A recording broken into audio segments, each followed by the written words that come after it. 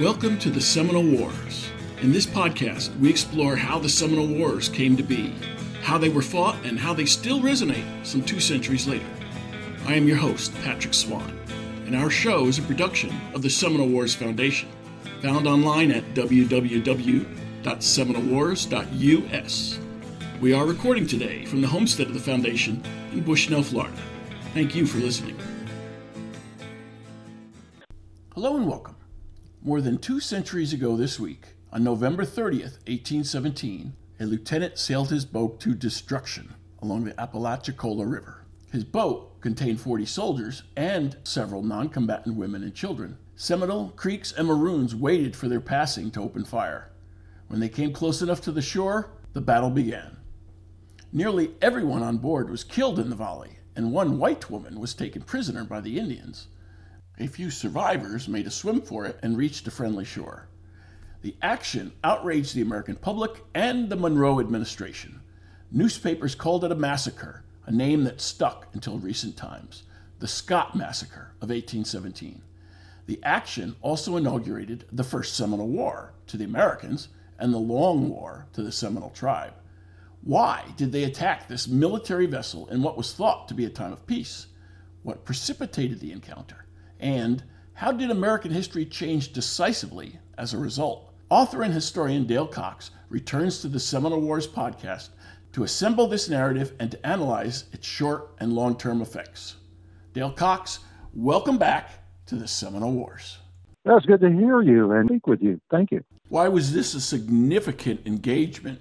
This was the first major Seminole victory of the Seminole Wars. This battle led to the major U.S. intervention in Florida during the Seminole Wars, and it really led to the continuation of warfare in Florida for the next 4 decades, really all the way up to the eve of the American Civil War. It led to the Seminole Trail of Tears and to part of the Muskogee Creek Trail of Tears. It led to Florida becoming part of the United States. It was really a history-defining moment. At 2 centuries removed and with much more information gathered, can we still justify calling it the Scott Massacre? Well, in the term massacre, as you know, it often depends upon the side that's doing the talking. I prefer the term battle. Lieutenant Scott's boat was a military target. There were civilians on the boat. There were 7 women and 4 children that we know about on the boat, based on letters from both the U.S. military and from individuals in Florida who had conversations with warriors and chiefs who took part in the battle. It was a military target. It was a military target, but why was it a military target? The Native Americans had been attacked at Foultown, which was a lower creek village in southwest Georgia, just north of today's Tallahassee, and then Tallahassee as well. And we know that this was a military move. It was an attempt to block supplies from reaching Fort Scott, which was a U.S. command post on the frontier in lands that had been taken from the Creek Nation during the Treaty of Fort Jackson. This was not an attack that was launched indiscriminately. It was part of a targeted blockade of the fort, and the fact that there were civilians on the boat was incidental to the nature of the attack. The attack was made against a military vessel. I think the fact that the soldiers could fight back changed it. They were armed. The vessel had artillery on it, which the Seminole, Miccosukee, and Maroon and Yuchi Force did not have. The vessel was out in the middle of the river as it came upstream, and had Lieutenant Scott, I think, used sound military judgment on his way up the river, he was warned that this attack was coming and chose to proceed without waiting for reinforcements. So it was an unannounced attack, but it was not a surprise attack. He knew it was coming. And so he did not necessarily use the best of military judgment. At least half of the soldiers on board had what at that time were state-of-the-art military muskets. That's probably about the equivalent of the armament of the attacking force. Plus they had artillery on the vessel. And they should have been out well into the river at the time of the attack and were not. He sent a request for reinforcements, but then did not allow time for that request to reach the fort that he was en route to. So had he done some basic military things, he probably would have fared better, but he didn't. He chose not to do so. Dale, the title of your book, The Fort Scott Massacre or the Fort Scott Battle? Title of the book is The Scott Battle of 1817. The original edition was The Scott Massacre of 1817, back probably a decade ago. And then from the second edition on, it has been called The Scott Battle of 1817. Times have changed, and I try to adapt with the times. And also, we've added a lot of information with the newer editions. Like a lot of things, even in the Native American community, our view on and how we communicate things have changed. In discussions with other Native Americans, we've talked about it. I initiated a discussion, and I said, what do you think? This has always been called the Scott Massacre. Do you think I should continue to call it that because it's always been called that, or should I initiate an effort to change the name of this battle? I have Seminole friends, I have Togi friends, I have Cherokee friends, I have Choctaw friends, I have Creek friends, and I'm Uchee Creek. So we all had this discussion among my friends and other historians, and we all kind of came to terms and said, let's call it a battle. And so from the second edition on, we started calling it a battle. And the new interpretation that just went up at the battlefield last year refers to it as the Scott Battle. It was a more educated discussion about, was it a battle? Was it a massacre? A lot of people were killed in it, yes. The majority of one side was killed in it. But was this a military target? Was it primarily an attack on civilians? Was it part of a military conflict? Was it an unprovoked attack? There's a lot of reasons to look at it. Was this an attack on a helpless force, or was this an attack on a force that should have been capable of defending itself, that had been alerted that an attack was coming? There's a lot of things to look at in this Custer's last stand. We now call it the Battle of Little Bighorn for good reason. Custer knew what he was getting into. And in this case, Scott knew that an attack was coming. He was the commander of a military force, and he was warned that a battle was coming. And other people can judge the moral correctness of initiating the war, but the United States had initiated the war. It was a war. I don't think anyone involved in initiating the war could have realized they were initiating a 4-decade-long conflict, which is, I think, for those of us who study the Seminole Wars, one of the things that make them both intriguing and tragic. And in studying both sides of the conflict, when you look at them from the Native American perspective, this heroic stand that took place for 4 decades to fight for a homeland, and from the United States side to wage a 4-decade-long conflict against really a small group of people, makes this such an intriguing military story. This was the battle. This battle and that small little skirmishing at Foultown, this is what started it all. When you really look at all of that and you look at the circumstances surrounding it, it becomes very apparent that it was a military engagement much more than it was an intentional attack to wipe out civilians or an unsuspecting party of soldiers. How did the politicians in Washington use the Scott Battle of 1817 to what they believed was the advantage of the United States? The Monroe administration, and particularly John Quincy Adams, used the Scott Battle of 1817 as a real sledgehammer on Spain to say, surrender Florida. On one hand, they said, you've got to put enough troops in Florida to make sure this never happens again. And on the other hand, they said, you were responsible for this because you didn't have enough troops in Florida to make sure this didn't happen. You didn't control your borders. And we've got an army on our borders right now to make sure it doesn't happen again. And they did have an army on the border from the St. Mary's River all the way over to the Escambia-Conecuh River in Alabama. They had an army all along the border, the United States did. And Spain simply could not do it. They did not have the financial will to put an army all the way across the Florida border. And they really were left with no position but to negotiate the best deal they could, which was, okay, we will surrender Florida to you if you agree to paraphrase a modern term, don't mess with Texas. And the United States agreed. And so the treaty was signed and Florida became part of the United States. This battle, the Scott Battle on the Apalachicola River, is what, without a doubt, the United States used as the sledgehammer to force Spain to surrender to the United States. So how does this battle, called a massacre, stack up against other battles that were called massacres? You often have a situation where we think of like the Ouachita Massacre in Oklahoma, where you had the 7th Cavalry under Custer and other forces that go out and they attack a peaceful village because there may have been some warriors there who were involved in attacks along the frontier. That, to me, is more of a massacre. Or you may take a situation where you have a Native American force that goes and attacks a sleeping community that may have had some people from that community that have been involved in attacks on Native American communities. In this case, it's different because you have a military target that is manned by U.S. soldiers that is making its way upriver on a military vessel, and the U.S. military has opened hostilities. This is not the same thing as where you're attacking civilian targets. This is a military target after the U.S. military has opened hostilities. So I think in that case, you really have to look at this as this is a battle, and there are civilians caught in the crossfire of that battle.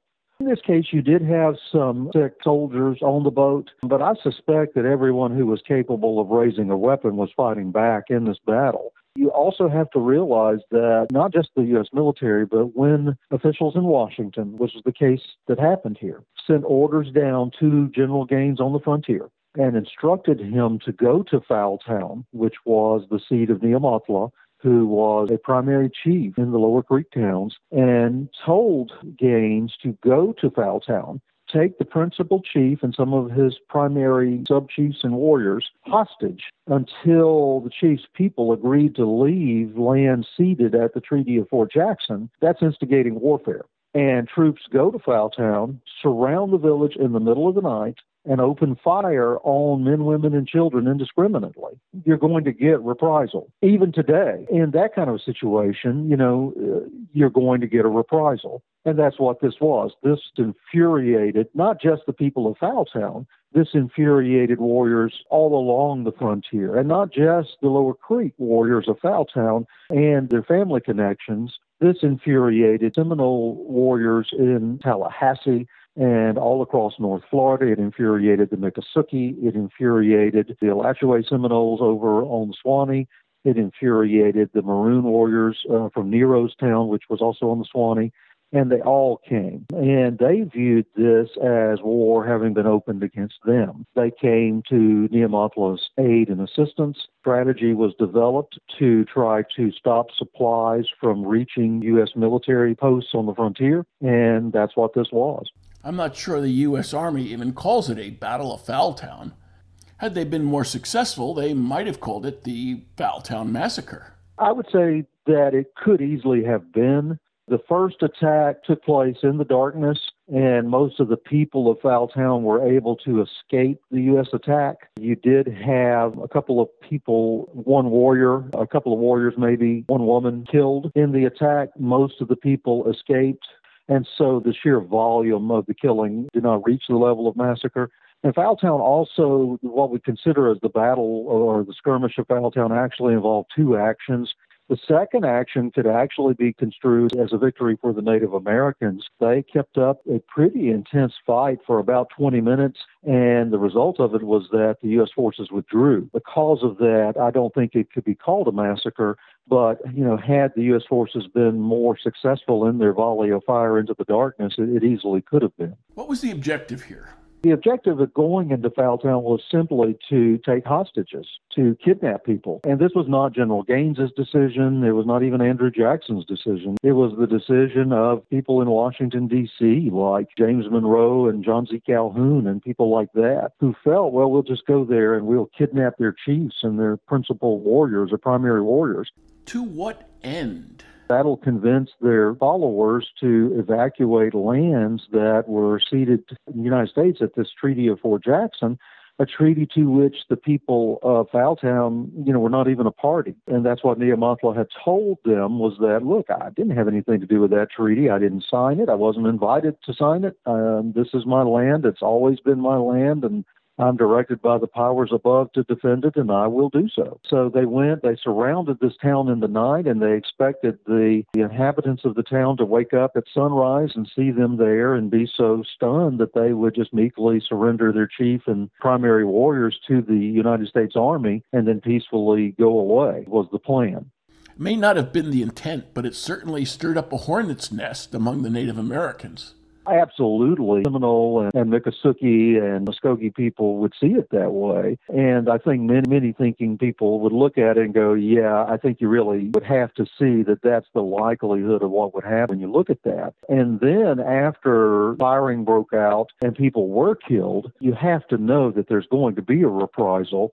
And then you have Lieutenant Richard W. Scott coming up the Apalachicola River in a boat, and he's warned that there's going to be an attack on you, don't go. And then he keeps going. He's taking a big risk by doing that. In the big scheme of things, this battle, or maybe even skirmish of Fowltown, wasn't a big deal to the U.S. Army, and they didn't consider it so.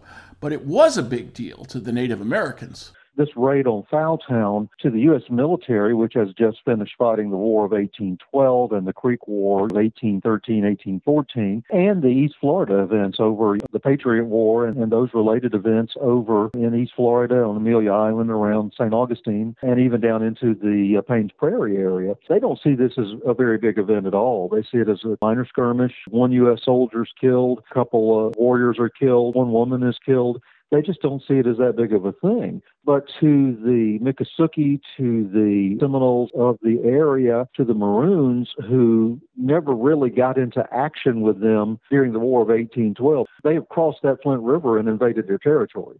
Was a Native American response, any response, destined then to lead to all-out war? I think it would have. I think any firing on U.S. forces would have been used as an excuse by the United States, at a minimum, attempt to clear anyone living in those Fort Jackson treaty lands out of those lands. What the Scott attack did was open the door for the U.S. government to order Jackson's invasion of Florida. And that's the big difference there. What happened is that most of the nation, if they heard anything at all about the Fowltown attacks, it wasn't much that they heard about it. But what they did hear was about the attack on the Scott party and on the boat, because the reports that came out, they were in the same report. The report came out reading, we have a serious event to report to you. One of our boats coming up the river has been attacked. Nearly 40 soldiers have been killed. They've wiped out a group of women. And the military reports don't mention the children, but private letters do. They pick the children up. They bash their heads against the sides of the boat. They did all this stuff. And then at the bottom of it, they mention, oh, and by the way, just before this, we sent some soldiers over and attacked their village. So the headline is, the Seminoles have attacked U.S. military vessel. And so then the demand is, we've got to go in there and punish them. And we've got to hunt down these perpetrators no matter what swamp they're hiding in, is kind of the way it was phrased at that time. And then it's also, a lot of emphasis is placed on the fact that there are Maroons, that there are the United States raised them Negroes down in Florida are part of this, that these escaped slaves down in Florida are part of this attack. And they're using Spanish Florida as a hiding place to come out and attack us.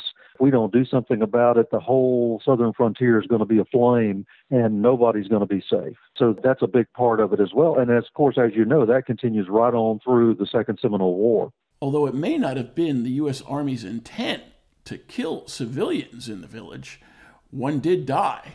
In the attack on Fowltown, in the first volley of the Seminole Wars, which was fired at Fowltown by the United States, among the people killed was a woman at Fowltown. The reports of the Scott battle certainly inflamed passions throughout the United States. However, it should be noted, mutilating corpses was not something limited to Seminoles on whites. Whites had a long history of doing it to Indians. It went both ways. It went back a long, long way through history. I mean, some of the earliest descriptions we have of warfare in the southeastern tribes are of battle trophies, and some of the earliest paintings we have and sketches we have are of battle trophies.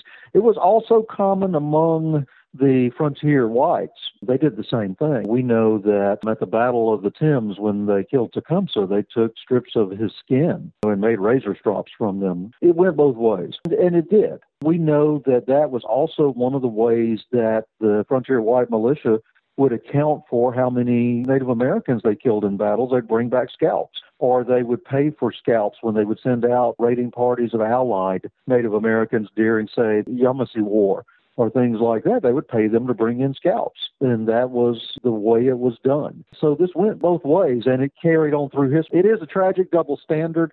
If you look at these particular groups of Native Americans and Maroons who were involved in the Scott battle, They signed during the War of 1812 an agreement with the British that they would spare women and children captured in battle. And it is an interesting fact that during the Scott battle, the one woman who was still alive that we know about, who was still alive when they actually took the boat, they did spare her life. And she was still alive and was recaptured the following spring. Her name was Elizabeth Stewart, and Elizabeth was recaptured by Yuchi forces allied with the United States the following year and went on to live a long life on the frontier. She actually lived to see the Civil War and lived out the rest of her life in Fort Gaines, Georgia. They often did spare children. In this case, 4 children were not spared, but there was a lot of anger over the woman being killed at Foultown. And I think that probably had something to do with some of the civilian casualties during the Scott battle. Also, you had the fact that the boat was in the open river, and when the volleys were fired on it, pretty much everyone within sight on the boat went down in the first volley. There were survivors of the Scott battle, just as was the case in the Dade battle. Ransom Clark is the best-known survivor of the Dade battle, but there was another who made it back and less is known about. In the case of the Scott battle, there's a little bit of disagreement as to whether it was 5 or 6. There were at least 5, possibly 6, who survived and made it back to Fort Scott. They actually made it across the river by swimming away underwater. They made it to the town of Yellowhair, who was a chief allied with the United States, and his warriors got them safely back to Fort Scott. 5 of them were badly wounded. We know from the military records that several of them were permanently disabled, which was not a good thing to be in those days because you didn't have permanent medical care. It's not a good thing to be today, but in those days you didn't have any continuing medical care. You didn't have any form of disability payments or anything like that. In those days you were just kind of on your own once you left the military. But they did make it back to the fort and kind of told the story of what had happened. And then you had Elizabeth Stewart, who survived. She was spared by a warrior who said that sometime earlier in St. Mary's, Georgia, he had fallen ill with a fever, and that a woman who lived near there had taken pity on him and had nursed him back to health. And he felt that he owed a life for that, and he spared her life, that he found her knocked unconscious during the battle, but realized that she was still alive, that he spared her life. He took her back home, nursed her back to health, and that she lived with his family until Battle of Econfina, which is over near Perry, Florida, in which 36 or 37 warriors were killed following spring, and she was rescued by U.S. forces in that battle. Her survival was a matter of special circumstances.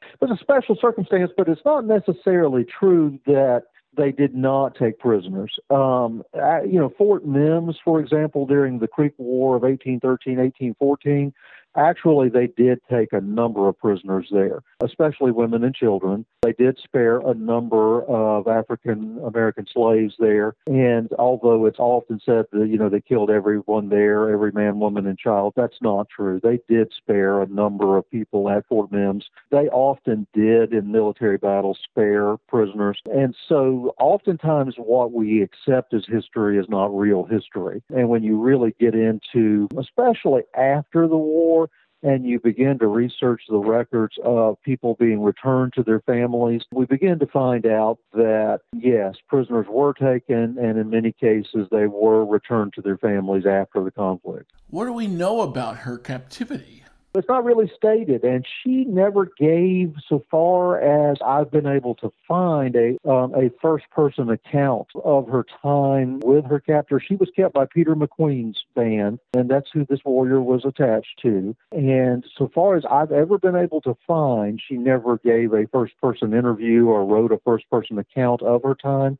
There's a fascinating legend that as warriors from this group went out and fought in different battles or went on different raids, that they would come back, and if they captured gunpowder, they knew what to do with that, or if they captured some gold or silver or whatever, they knew what to do with that. But paper money had no value to them, or script in those days. And so she would take this script and stash it in her dress. By the time she was released, she was the wealthiest woman on the southern frontier, according to the legend. And she became a single woman within a few years after that. And by that point, she was the wealthiest single woman on the southern frontier. And so then she became the most suited woman on the southern frontier, lived out the rest of her life until she became widowed late in life, a very wealthy woman in Fort Gaines, Georgia. What were these paper scripts that she collected? Paper script was issued. People were often paid in script in those days, whether it was from trading companies or government script or things like that in those days. This was back in the days when people were still trading in Spanish gold and silver for the most part. Basically, it was an IOU where a company would give you an IOU or the government would give you an IOU, then you could trade that in for gold and silver. But she collected all this money during the war, and then after the war, then suddenly she had collected all these IOUs or script that she could then trade in for gold and silver, and she was very wealthy by the time she was liberated and set free. But she never gave much of an account of her life during the time that she was kept prisoner, but she was held in very high regard in Fort Gaines and owned a number of homes. Two of her homes are still standing in the little town of Fort Gaines today. She did, late in life, write a letter. And she just talked about the misfortunes that had fallen on her after the death of her husband later in life. But I've not been able to find a copy of that letter yet, and that's a current research project of mine. In those days, people wanted detail, but they also were a little more delicate than reporters are today. And so they just would say, out of respect to her, we did not ask her many questions. What was the name of the Indian who treated her kindly? His name was also Yellow Hair, according to one of the accounts. Now, whether that account was written so long after the fact that that's accurate or not, I don't know. Some other parts of that account are a little bit suspect, but that's the name that's given, and it could be confusing that with the chief who saved the other soldiers who were spared. Tell us more about this Foul Town. Was it in Spanish territory? Was it in U.S. territory? Sure. Okay, Foul Town was not in Spanish territory. Foul Town was within what had been part of Creek territory. It was within today's state of Georgia. In fact, it's about 4 miles south of today's city of Bainbridge, Georgia. The issue there for the people of Foul Town was that they did not consider themselves as part of or party to the Treaty of Fort Jackson. They had not been involved in it. They did not sign it. They were not invited to the signing. They were not represented.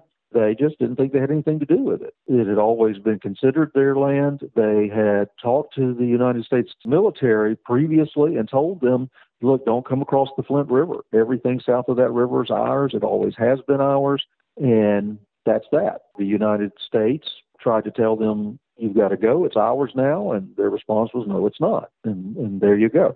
And so Foul Town, the United States claimed it was their land, and the Lower Creeks who lived there said it was theirs.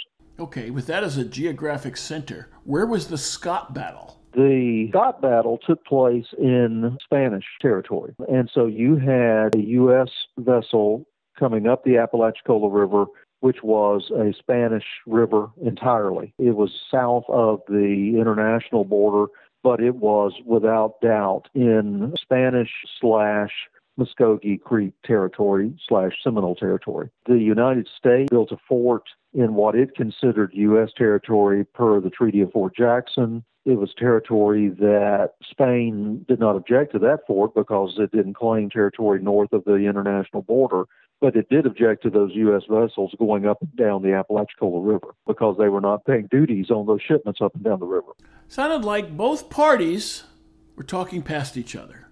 You had, on the part of the United States, a lack of comprehension that everyone in Florida I think the United States looked at Florida and saw Seminole and didn't understand that at that time there was not an organized group that you could point at and say, these people are all the same. Like the United States looked at government as a European-style thing, okay? And in Florida, you had so many different groups still. You didn't have, like today, South Florida, you have the Miccosukee and the Seminole tribes, okay? In those days, you had Alachua Seminoles, you had Nero's group of Maroons, you had the Apalachicola River Seminoles, you had the Tallahassee Seminoles, you had the Miccosukees, you had Uchis, you had Red Sticks, you had all these different groups, you had the Choctawhatchee Red Sticks who were not governed, you had all these different groups who were governed by their own leaders, who were not under any single council or any single authority. And they all kind of did their own thing. And no real chief, even in a town, the town chief didn't have any particular authority over the young warriors. He could plead with them or ask them not to do things, but they would go do what they saw fit. This led to trouble across the border between Indians and whites, and tit-for-tat raiding, and worse. Let's say you had a group from Georgia come down to Bolex-town and raid for cattle, which they did do regularly. Then they would go back into Georgia with the cattle. Well, then a group of warriors would go into Georgia and raid and come back down. And so you had this predatory warfare going on that had been going on since the start of the Patriot War in East Florida, probably even before, all the way back to the William Augustus Bowles days. For our purposes in discussing the cause of the First Seminole War, it began with the tragedy of the Garrett family in retaliation. And it sure seemed indiscriminate. Or was it? What they said at the Garrett house was that they found a kettle belonging to one of the people who had raided cattle and killed a member of Bolek's band. They considered that, in the Scott-Irish way of putting it, an eye for an eye. Well, then the United States blames all of the people, all of the Native Americans of Florida, the Seminole, as they called them, for the attack on the Garrett family, and demands that those responsible be turned over. So they send a letter to the Miccosukee, saying turn them over. Kapashimiko, the leader of the Miccosukee, writes back and says, I don't know what you're talking about. We didn't have anything to do with it. And they didn't. This infuriates the United States. The Miccosukee hadn't had anything to do with it. But he did say, well, I hear that, the lady who was killed had a kettle belonging to one of the people from whom the cattle had been stolen and one of their people killed. And he tries to explain it, but all the nuances are lost. And this is an understandable thing, because even today it's hard to keep track of who is who when you start to look at all these different groups. And the United States doesn't understand it. The U.S. officials don't understand it. And they don't understand that when you're dealing with Bolek over on the Swanee, that might not be the same as Kapashimiko at Kasuki, or William Perryman on the Apalachicola, or Holmes over on the Choctawhatchee, that these aren't all connected.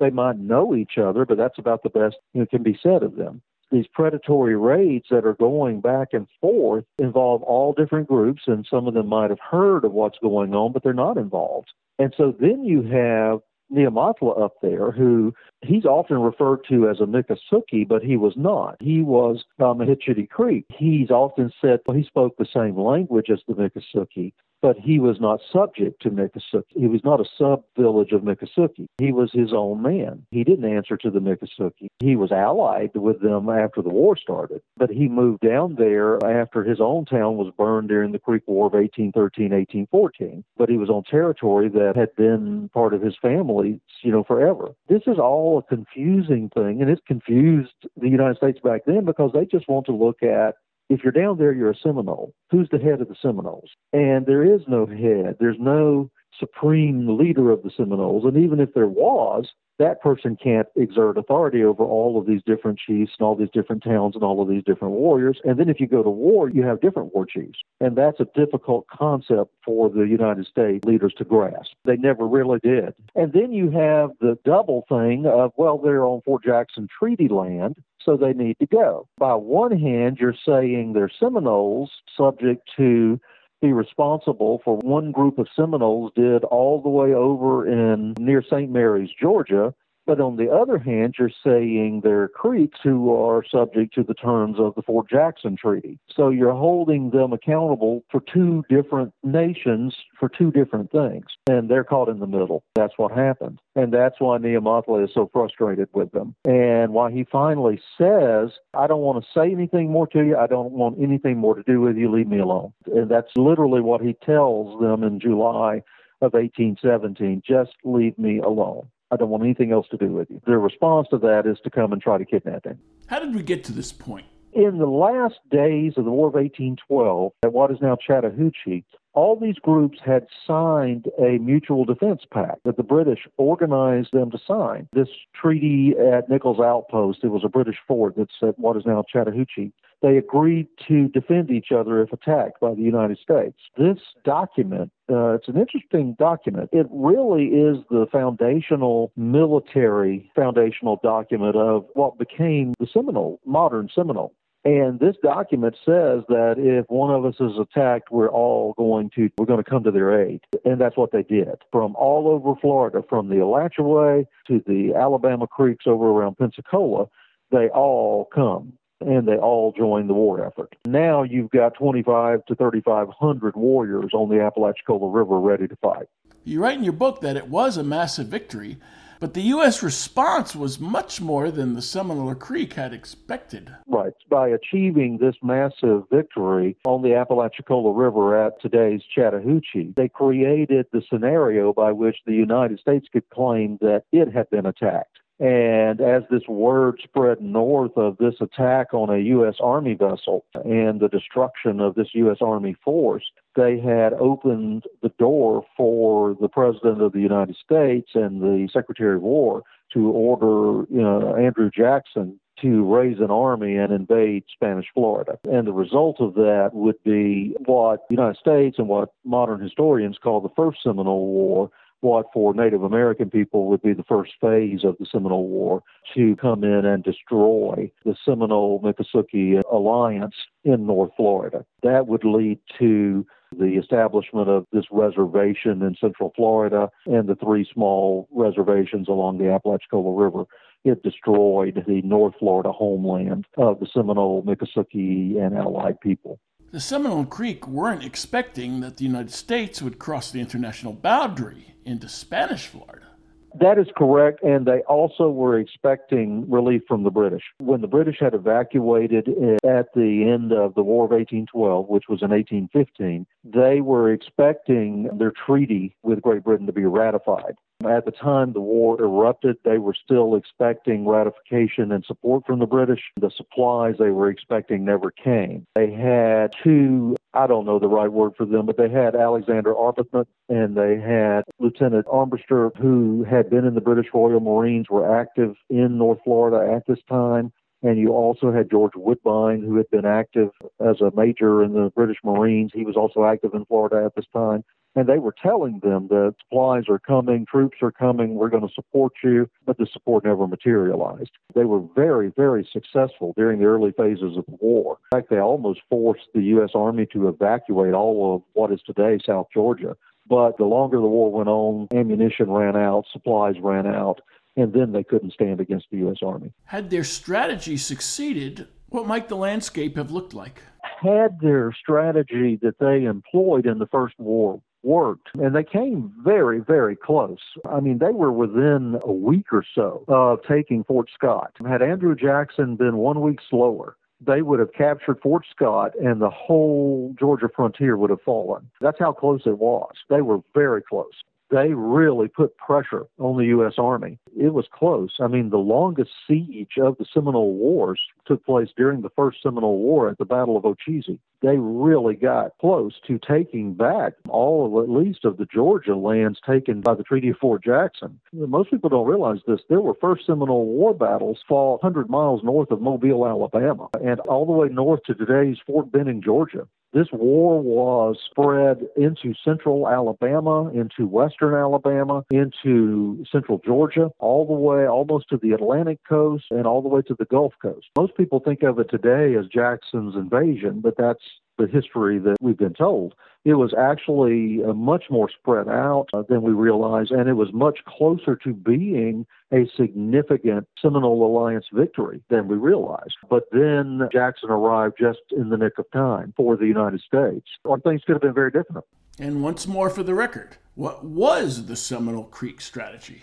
Prophet Josiah Francis was directing the war effort. And he had learned from the Creek War not to try to take on the U.S. Army in a head-to-head battle. So what he was trying to do was to cut off supplies to the U.S. Army. And if he could achieve that, then he could force the evacuation of these posts and force the U.S. armies to withdraw. And it was a very sound strategy. He was hitting the supply lines. He was prime arms and ammunition. and then possibly volunteer troops from the Bahamas. But if they could get arms and ammunition and then maybe some volunteers from the Bahamas, they felt that they could reconquer lost territory in the southeast.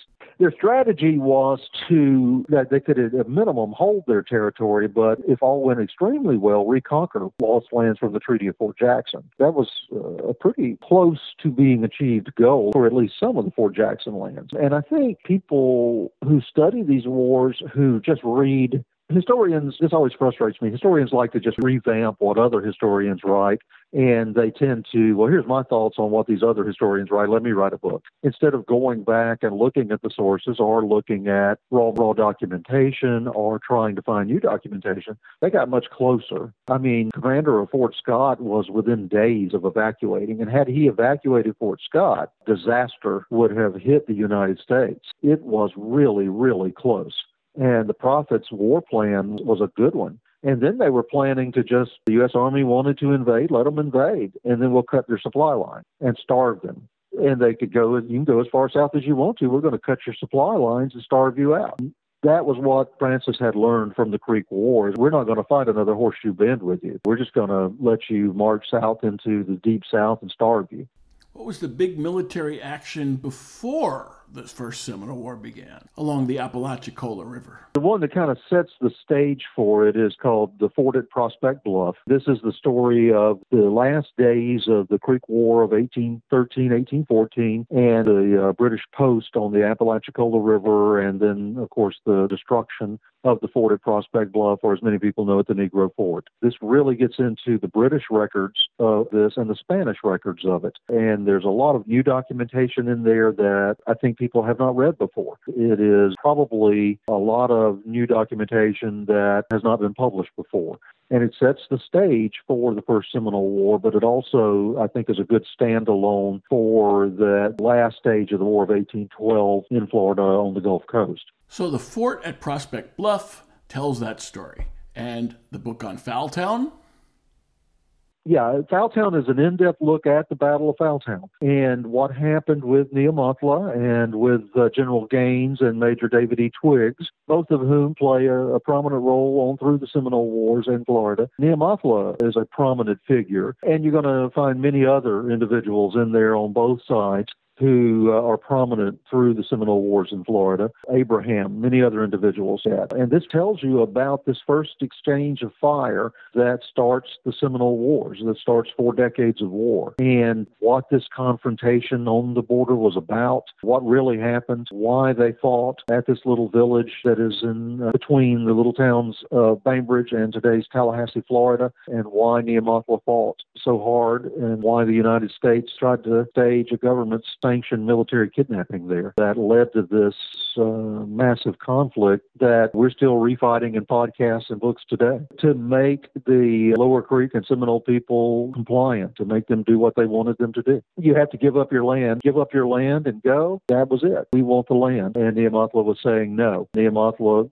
one of the greatest speeches, not just in Native American history, one of the greatest speeches in world history was a speech that Neamotla gave that summer of 1817 when he said, "I am directed by the powers above to defend it and shall do so." That's the kind of speech that stirs the soul. Neamotla was a great and eloquent speaker, and that's what he told the U.S. Army that summer, knowing that he was up against an overwhelming force, and he made clear, I will fight. I don't care how many people you have, I will fight you. Dale, what other books do you have that's related to the First Seminole War in some fashion?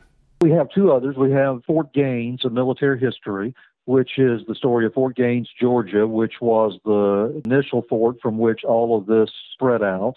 And then we have Fort Scott, Fort Hughes, and Camp Recovery, which is a single book. But Fort Scott was the command post from which the stage of the Seminole Wars, known as the First Seminole Wars, all took place.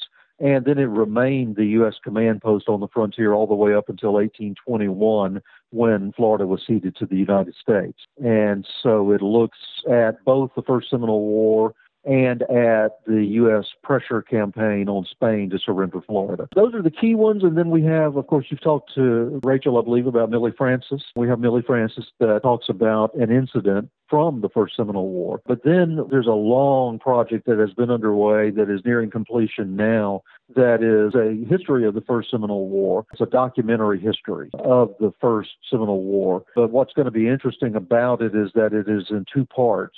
Part one looks at the U.S. documentation of the war, and part two looks at the war through the Native American eyes. It's as related by Native American speakers and writers. There is a lot of material there, and we've also been able to find a treasure trove of letters that were written on behalf of both the Prophet Francis, Peter McQueen, and a number of others. So I think it's going to be fascinating reading because what we're trying to do here is assemble all of the key documentation about the war. There's going to be a wealth of documentation there that people have not had a chance to read before from both perspectives, but I think we're really going to enjoy it. There's a lot of new Spanish documentation. There's a lot of new British documentation. There is a lot of diary and journal and letter type documentation that is going to present a view from the Seminole, Miccosukee, Maroon, Yuchi side of the war that has never been presented before.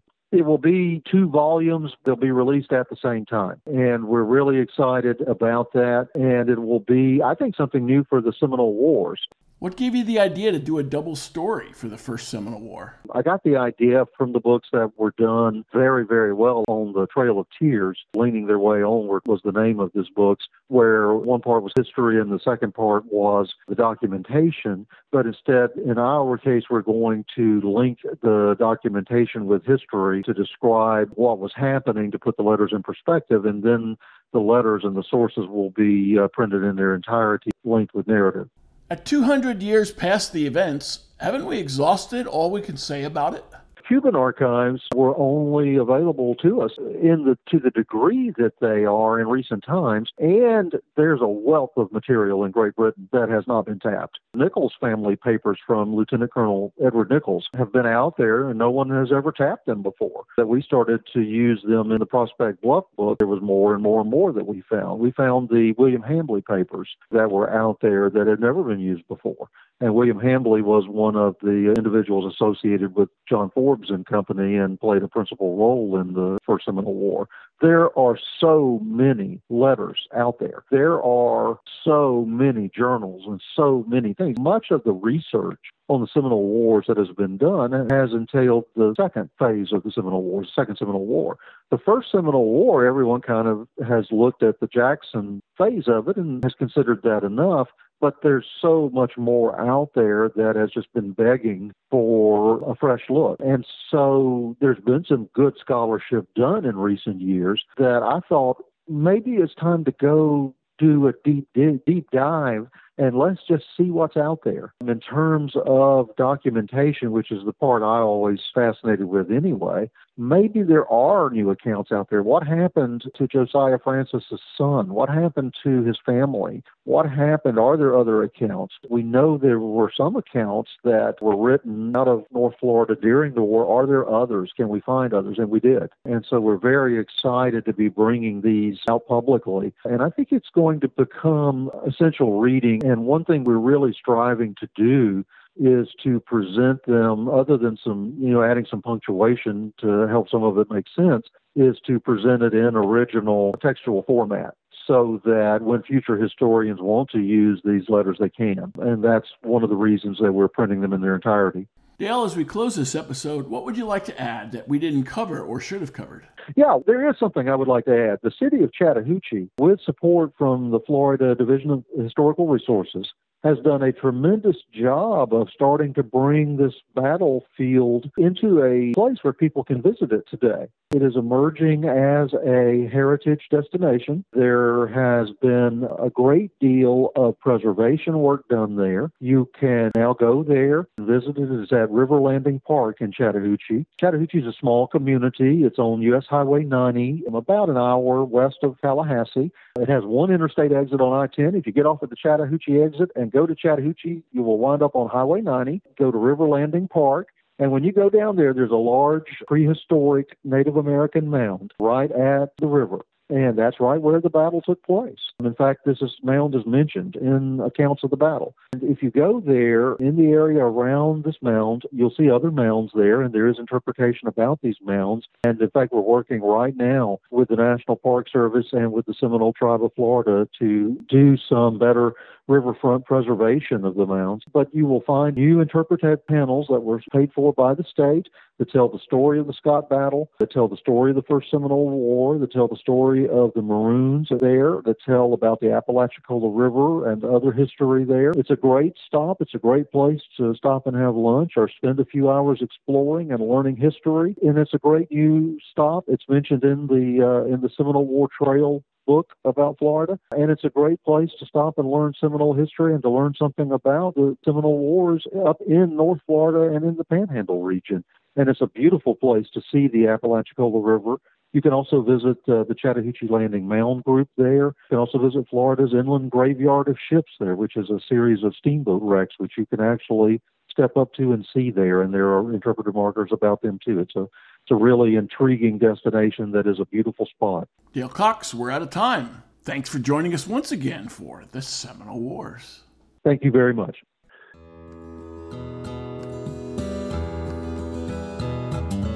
If you enjoyed this show, please take a moment to like us on Facebook at Seminole Wars Foundation. Leave a review on iTunes or your favorite podcast provider. Your reviews and comments help new listeners discover us and help us keep the show going. Visit our website at www.seminolewars.us for blogs, articles, news, books, events, membership information, and how to subscribe to this podcast. We'll be back soon with a new episode of the Seminole Wars Podcast. The Seminole Wars Foundation is a 501c3 nonprofit organization dedicated to preservation, education, and publication of Seminole Wars history throughout the state of Florida. This podcast is copyrighted the Seminole Wars Foundation 2021. All rights reserved.